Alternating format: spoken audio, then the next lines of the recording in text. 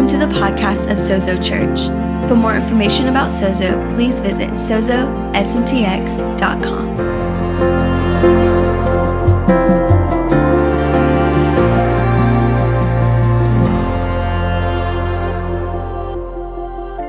Aren't you glad to be part of a generous people, a generous family, the family of God? You know, we ought to be the most generous people on the planet, I think. I read it somewhere. I read it in a book somewhere. You know, we love because He first loved us. And so we get to give. And, I'm excited. Today is the beginning of Passion Week. This is Palm Sunday. And so as we go into this week, I'm really excited about this series we've been in, the gospel. What is the gospel? In the first week, we talked about the simplicity of the gospel. Jesus gave two prophetic acts to the church, the early church, that everybody could understand. They're ancient acts that we've continued to do. 2 millennia later, we're still doing communion and water baptism. How many of y'all were here for the water baptisms a couple of weeks ago? Wasn't that fun? I say, Lord, do it again. Keep doing it. And so the next week, last week, we talked a little bit about not only the simplicity of the gospel, but the enormity of the gospel of the kingdom. How many of you know that the gospel of the kingdom is not only good news, but it's enormous news? And we talked about what does that look like to live on the right side of the cross and all that entails to live love, to live full, to live free, right? That's who God's called us to be, to live generously. We can just keep coming with the adjectives to describe who God wants us to be. Today, I want us to do something a little more interesting, though. We're going to be talking about the paradox of the gospel, the paradox of the gospel. I felt like I heard the Lord say to me this week, my gospel is a paradoxical gospel.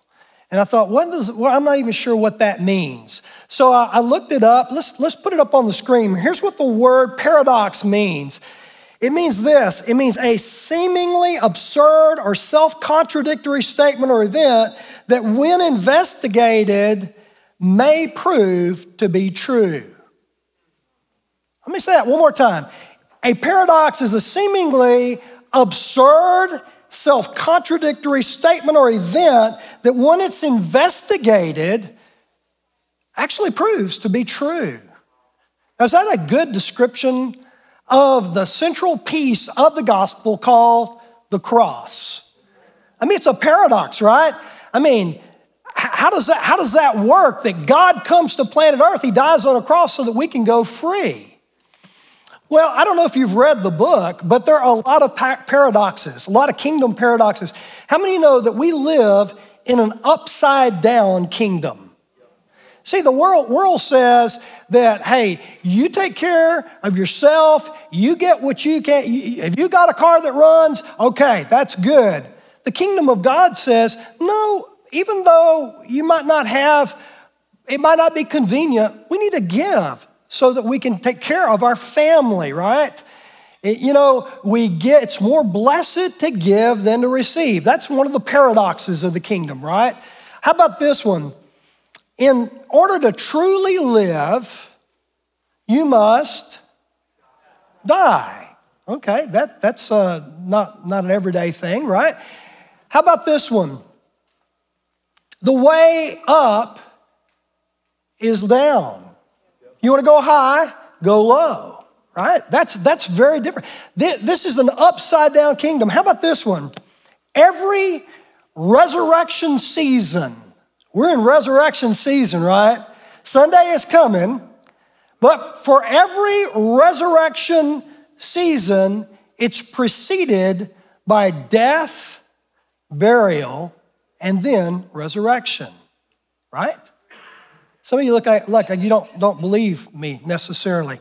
When I was thinking about that last one, I began to think, okay, is that really true in Scripture? And so I began to think about key people in Scripture. For instance, Abraham. How many of you remember Abraham? Father Abraham and many sons. Many sons had, Father Abraham. So Father Abraham, Abram gets his name changed to Abraham, which means father of nations. But Abe has a problem. What is his problem?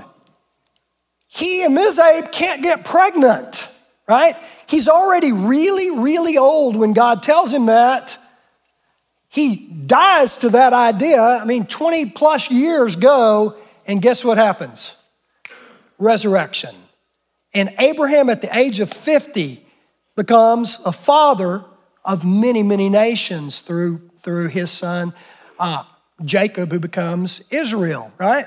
How about Joseph? You remember Joseph? Joseph's the young boy at about 17 years of age. He has this dream. Everybody's going to bow down to him. That dream doesn't immediately take place. His good brothers, they sell him into slavery. And if you've got a family like that, that's already a bad start, right? And he goes into slavery. He ends up being falsely accused, abused, ends up in prison. And then 13 years later, he becomes the second highest ranking official in all of Egypt, right? There's just story after story about resurrection that takes place. How about Moses? Moses is 40 years on the backside of nowhere working for his father-in-law. That's a bummer, taking care of sheep and all that. And God says, okay, you're about ready. You're 80 years old. You picking up on the age thing? God likes to take seasoned people that have been prepared, people that are willing to persevere, people that are willing to go through it. And then he says, Moses, just about the time Moses is starting to enjoy his retirement years, God says, back in action, boy. Moses was not expecting a comeback, I don't think, right? And so he goes and he becomes the great deliverer. His life message, his kingdom calling is enacted. And it's over and over and over. David, the little run out in the field who has Saul and 3,000 men, full-time job just to kill David. That's not a good way to live. And then resurrection comes and he becomes the king of Judah and the king of Israel. He becomes the king of the whole deal, the greatest king ever in the history of Israel. Maybe you're here this morning and you're thinking, what does this have to... You're waiting on resurrection. You're waiting on that thing that God's created you to do. But I want to say, hold on. It might feel like Friday, but Sunday's coming. A lot of times when we look at it in the cross, it might seem like Friday, but we know what's coming. You remember Peter? Peter's a great example, right? I'll give you a couple of New Testament examples. Peter gets the keys of the kingdom handed to him. You remember that? Some of you don't know about it.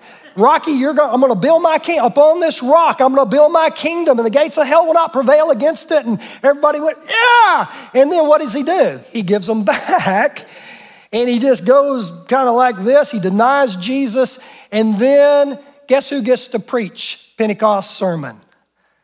Peter. Peter, filled with the Holy Spirit, resurrection takes, it looks like he is totally off the track. What about Saul of Tarsus? One of the most brilliant theological minds of all time. And Saul is out killing Christians, and he has this encounter. He gets knocked off his high horse, doesn't he? Resurrection comes to him.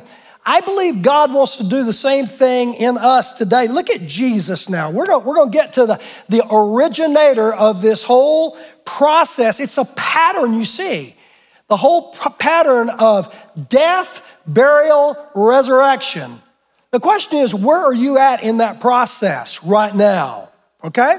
Let's take a look at the scripture here in Matthew 27.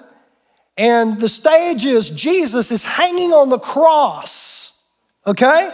And Jesus says this. He says, the scripture says, from noon until 3 p.m, darkness came over all of the land. Put yourself in the setting. Put yourself in the scene. It's dark. In the whole land, it's dark.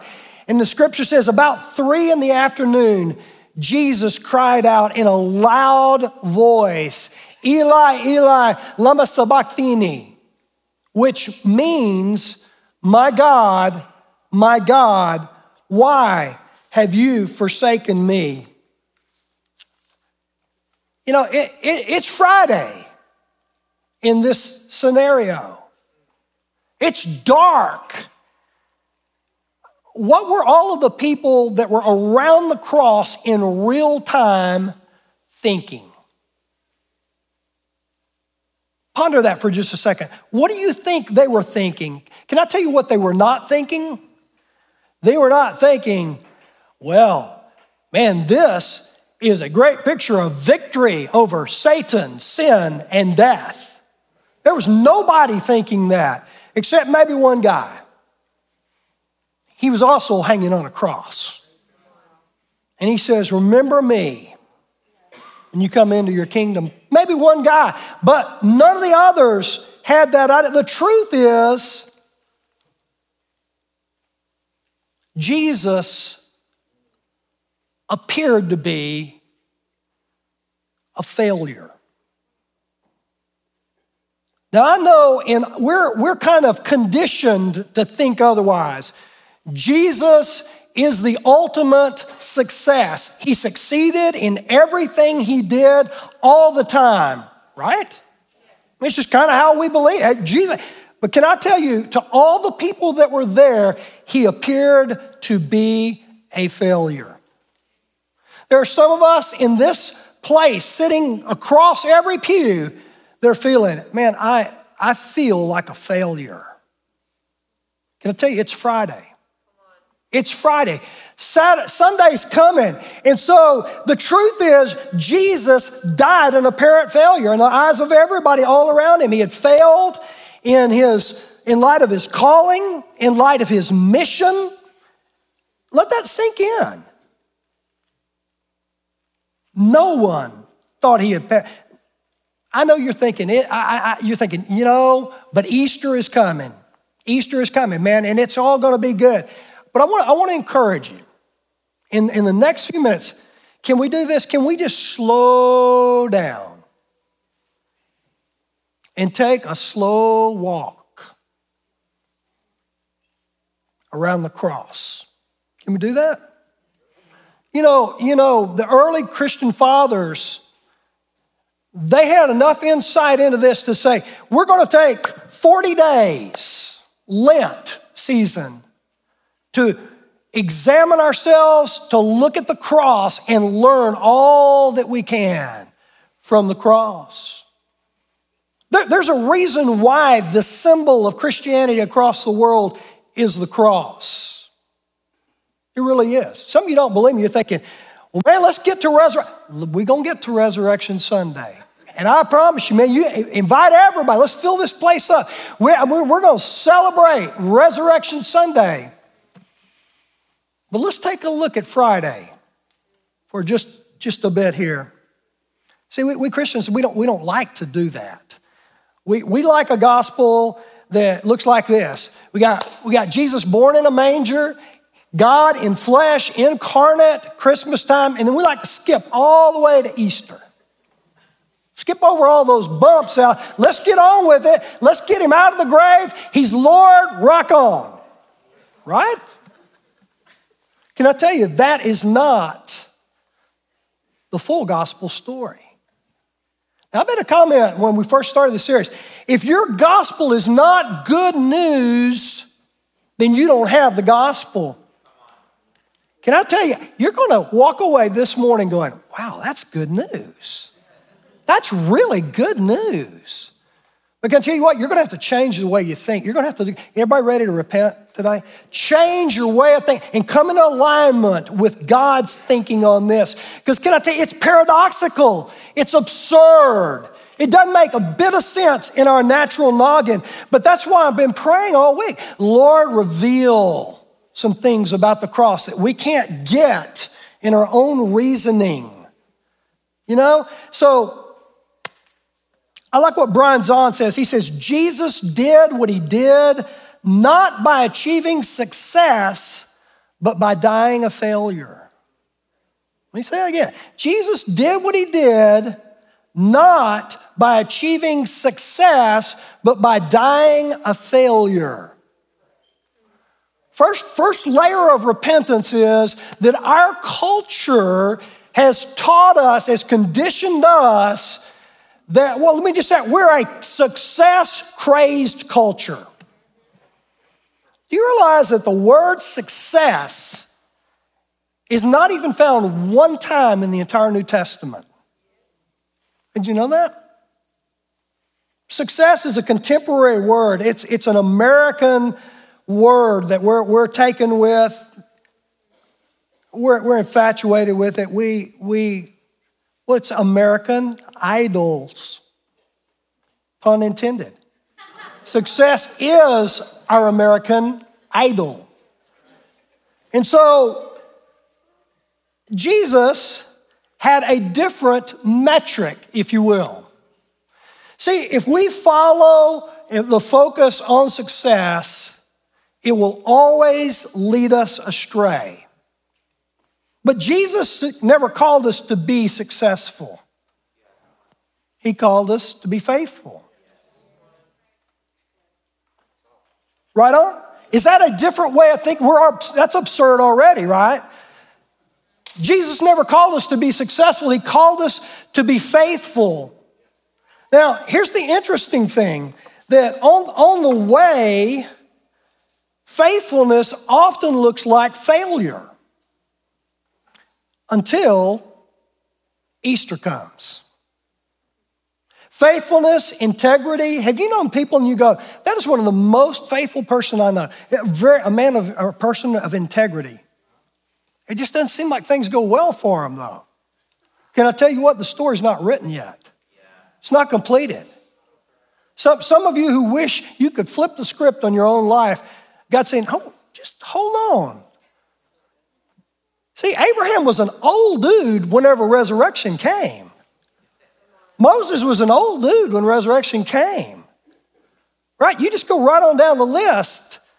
There's some things that are refined in us at the cross. I want you to think about this. What happens at Easter is that Good Friday or Crucifixion Friday is seen in a new light.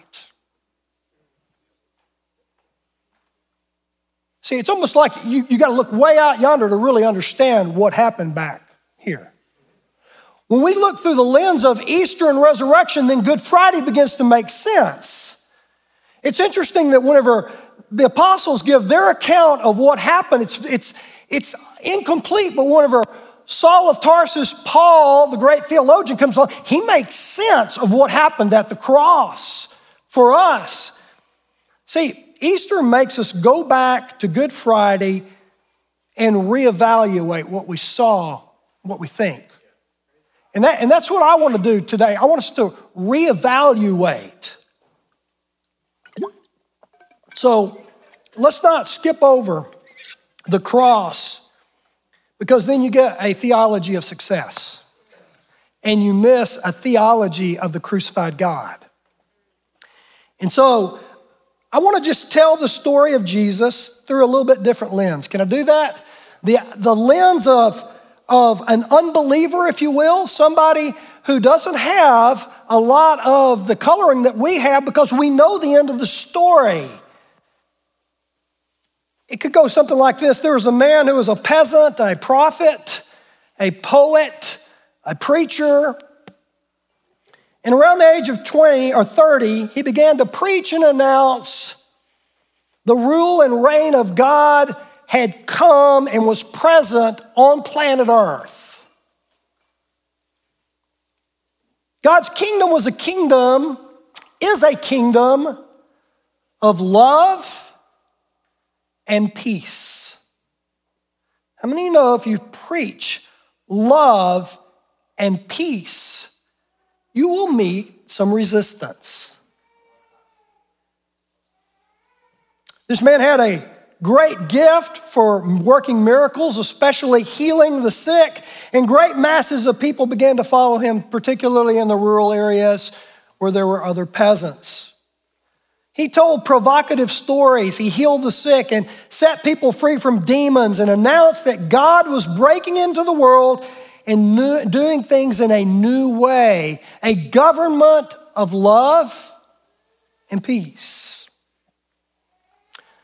About 2 years into this movement around this peasant, it became thousands of people that were following him, maybe tens of thousands.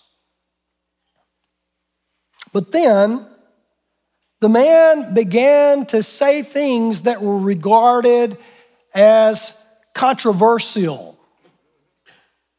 On one occasion, he said something especially controversial, and he lost most of his followers. Only the hardcore disciples stayed with him, and it looked like the glory days, the days of popularity, had gone. It appeared that his success was over. Officials, both religious and civil, began to scrutinize his every move. They began to do surveillance on him. They began to keep tabs on this itinerant poet, prophet. Finally, the poet preacher comes to the capital city, and all his followers come together to rally support, and they have what amounts to a big parade in his honor to announce the coming king. The place was excited, but within a week, the entire city turned against him. He was arrested. Many of his followers deserted him. He was convicted in a religious court of heresy and blasphemy. He was convicted in a criminal court of treason. He was sentenced to execution on a cross. At his execution, of all those thousands of people that had been his followers, the only ones that showed up to support him, one disciple, his mom, and some women who were probably mostly his relatives. Among his last words on the cross were, my God, why have you forsaken me?" He was 33 years old. Now that could be an epitaph written about the life of Jesus from Capernaum to Calvary, correct? Is there anything historically incorrect about what was just said? There are a lot of us that are living life and we don't yet know the full meaning and impact of our lives because it's still Friday. Easter Sunday has not come yet. When you evaluate Jesus' life, you look back over his life, you say, what did his life count for? By this telling, it amounts to very little. He left no writings that people could one day look at these incredible writings. The movement that was started around him had fizzled out. One of his best friends had betrayed him for 30 pieces of silver. Another, the chief leader of his group of disciples, denied him. And the rest of the bunch were disillusioned, heartsick, heartbroken. This is how Jesus dies. I want you to feel it. It's not pretty. I haven't even used any of the descriptions of the floggings that he took and the spear in his side and the nails in his hand. I haven't given a description of any of that. Just from an emotional level, the loneliness that he must have felt, the sadness that he must have felt, the feeling that I poured into these people for all this time,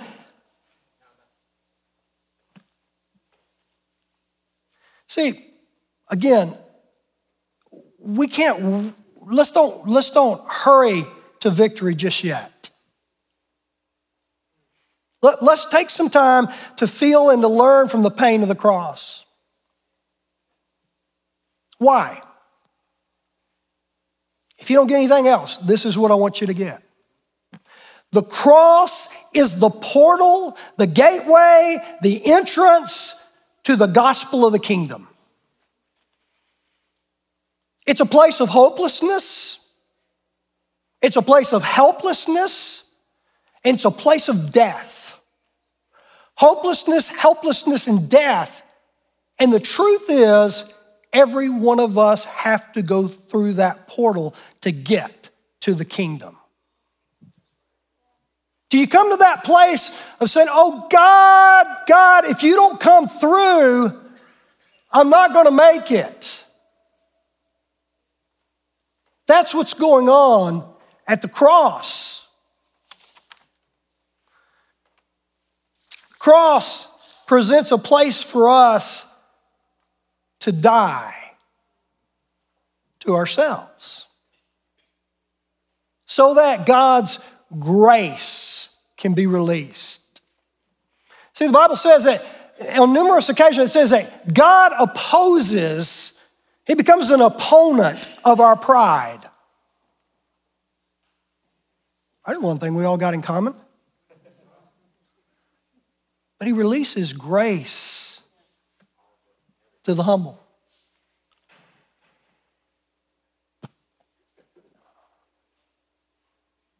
My God, why have you forsaken me? I'm tempted to, but I'm not going to preach that passage that Jesus is referring to in Psalm 22, because we have that on other tapes. You can go and listen to it. What is Jesus saying in this, though? Is Jesus saying, oh God, you have totally abandoned me, you've given up on me? No, he's not saying that. In fact, if you read on through it, you hear in Psalm 22:24, it says this, which is the body of what Jesus is saying, communicating. It says, you, Father, have not despised or scorned the suffering of the afflicted one. You have not hidden your face from him, but have listened to his cry for help. From you comes the theme of my praise. The psalmist says this is a prophetic word of what will happen. And the Father has not abandoned Jesus. Instead, it's a picture of Jesus identifying with us. It's him connecting with us. You know what? I'm all over the place. This is good, though. He's not abandoning us. It's about him identifying with our pain and what we go through. Until we can see the cross in that light, that Jesus says, I love you this much. I would rather die than kill you, because Jonathan Edwards has the absolute most famous message in American history. Does anybody know what the title of that message is? Sinners in the Hands of an Angry God. I won't take the time to preach it because it's kind of gory. Sinners in the hands of an angry God. Can I tell you what's going on at the cross? God is in the hands of angry sinners. That's what's happening. Jesus is saying, I love you that much that I will die in your place. At your hand. I want you to listen to this. This son who identifies with our pain and our struggle, he's a good high priest. Let's take a look at this scripture here in Hebrews 4. It says, for we do not have a high priest who is unable to empathize with our weaknesses, but we have one who's been tempted in every way, just as we are, yet he did not sin. That's what's going on. Jesus is saying, I'm empathizing with everything you've ever gone through. But I know my Father, and I will not reject the reality of who he is. Look at this other passage. This is what the writer of Hebrews continues. And the next one, this is in Hebrews 2. It says, since the children of God have flesh and blood, he, Jesus, too shared in their humanity, the God-man, so that by his death he might break the power of him who holds the power of death, that is the devil. He says that one of the things of the cross is it brings freedom from the power of the devil. That's what's going on at the cross. Verse 15, he says, not only that, but to free those who all their lives were held in slavery by the fear of death. Freedom over the power of death. Look at verse 16. For surely it is not angels he helps, but Abraham's descendants. For this reason, he had to be made like them. Fully human in every way, in order that he might become a merciful, faithful high priest in service to God. Nothing in there about success. And that he might make atonement for the sins of the people. Even what seems absurd in all of that, Jesus is accomplishing his purpose. It's our perspective as we look at the cross through the lens of Easter Sunday and we see, oh my, he's accomplishing it all on our behalf. But it's so contrary to the way that humanity in his fallenness lives that we miss the whole thing. Listen to the last verse. He says, because he himself suffered when he was tempted, he is able to help those who are also being tempted. Jesus said, I went to the cross, the God-man, 100% God, 100% man, to be your advocate, to be your go-between, to be the mediator between God the Father and God the Son. A covenant unlike any covenant that you find in Scripture. It's called the New Covenant. It's a covenant, a once-for-all sacrifice. A sacrifice to end all sacrifices. That happened at the cross. And so, Jesus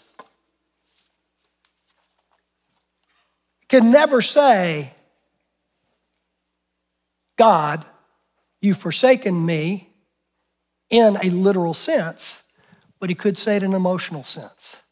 And I bet you have felt the abandonment of God yourself, haven't you? See, the truth of the matter is, Jesus feels what we feel about 8 billion times over. Let that sink in. Jesus is feeling, he's identifying with us to that place.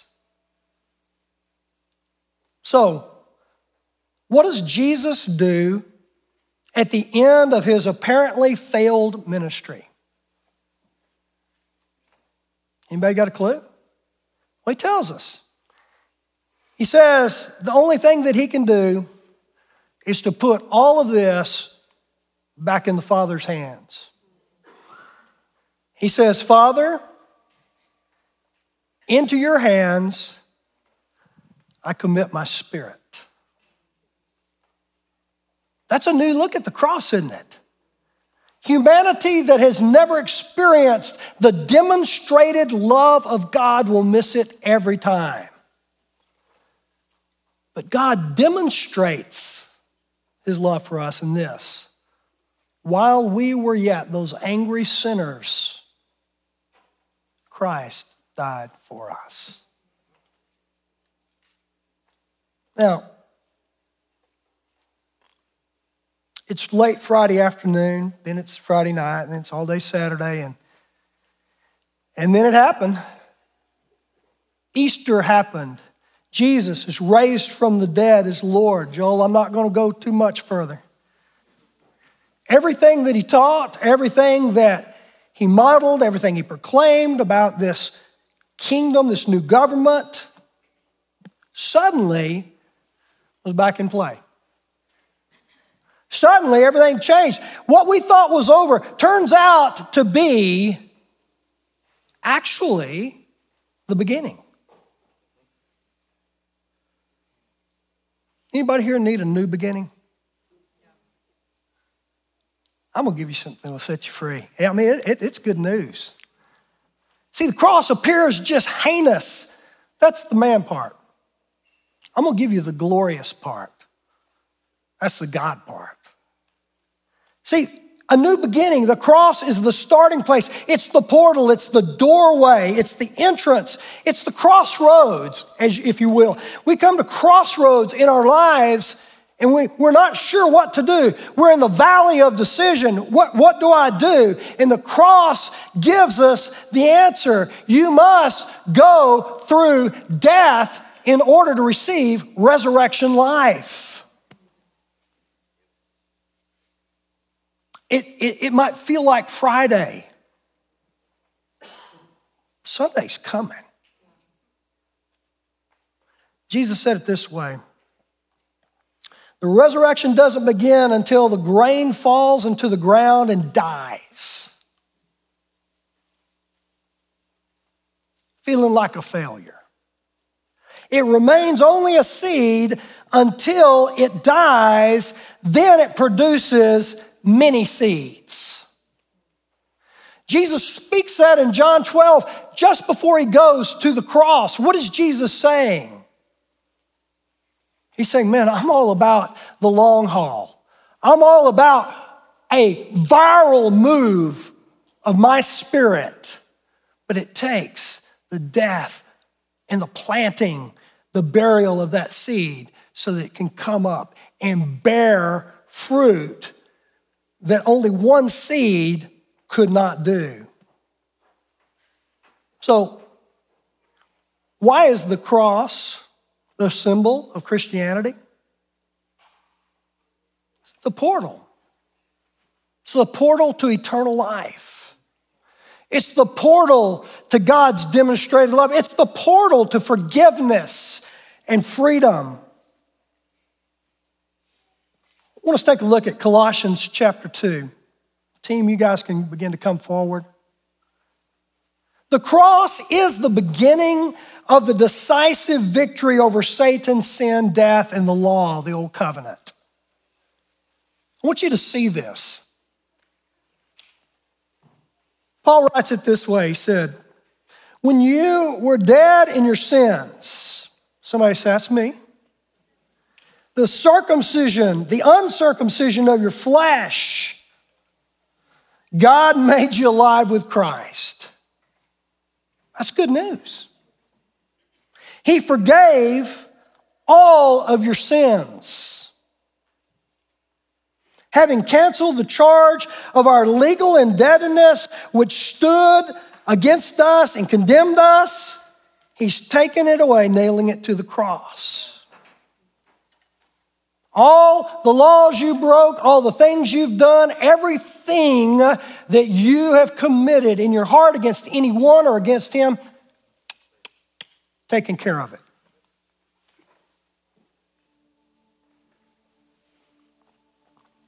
Now, in the invisible realm, it says, having disarmed the powers, the authorities, he made a public spectacle of them, triumphing over them by the cross. The invitation this morning is really pretty simple. It's an invitation to die. To come to the cross and die to yourself. Some go, I don't think that's a good trade. Listen to this. Paul says it like this. Paul said, here's the invitation. Here's what it means to be a Christian. He said, I'll just tell you my story. I am crucified. I have been crucified with Christ. It's no longer I who live, but Christ who lives in me. Life that I now live by my flesh, I live by the faith of the Son of God who loves me and gave his life for me. See, that's the invitation right there, okay? If you're here this morning and you'd say, I'd like to accept that invitation, that's what it means to be saved. That's what it means to be in Christ, is to say, I acknowledge the reality of what is, what Jesus did for me on the cross 2,000 years ago to forgive me, to free me from sin, and my role is just to embrace it, surrender into it, receive him. Now, if that's you and you'd say, I would like to do that today, I would like to receive what Jesus paid for me. See, there's some of you here today, you need to receive all the benefits of the cross, okay? There's a reason why we call this outfit Sozo, because it explains what the cross did to save, heal, deliver, make us whole. That all happened on the cross. That's what Jesus did. I'm going to ask if our prayer team would make their way to this back area over here to your right, my left here, to your right there in the back. We're going to do it a little differently today because we want you guys, we're going to do it in front? Okay, front and back. So you self-serve, whatever you want to go to, okay? So we're going to be in both spots here. And this morning, if you're here and you'd say, I want to receive what Jesus has done for me, I want you just to stand up, okay? Amen. Amen. Amen. And here's what I want you to do. I'd like you to make this declaration. In fact, what I'd like to do, we got people stand up. I'd like us all to stand up and make this declaration. Because I'm assuming that if you didn't stand up initially, you've said yes to Jesus. But it's good to be reminded of who we are, right? And so I want us to just declare the reality of Galatians 2:20 of what Paul said. You heard me say it. If you can agree with it, I want you just to repeat after me. I have been crucified with Christ. It's no longer I who live, but Christ who lives in me. The life that I now live in the flesh, I live by the faith of the Son of God. Don't you feel better? Don't you feel lighter? Lord, just have your way in this midst. Whatever it is you need this morning, come and receive in Jesus' name.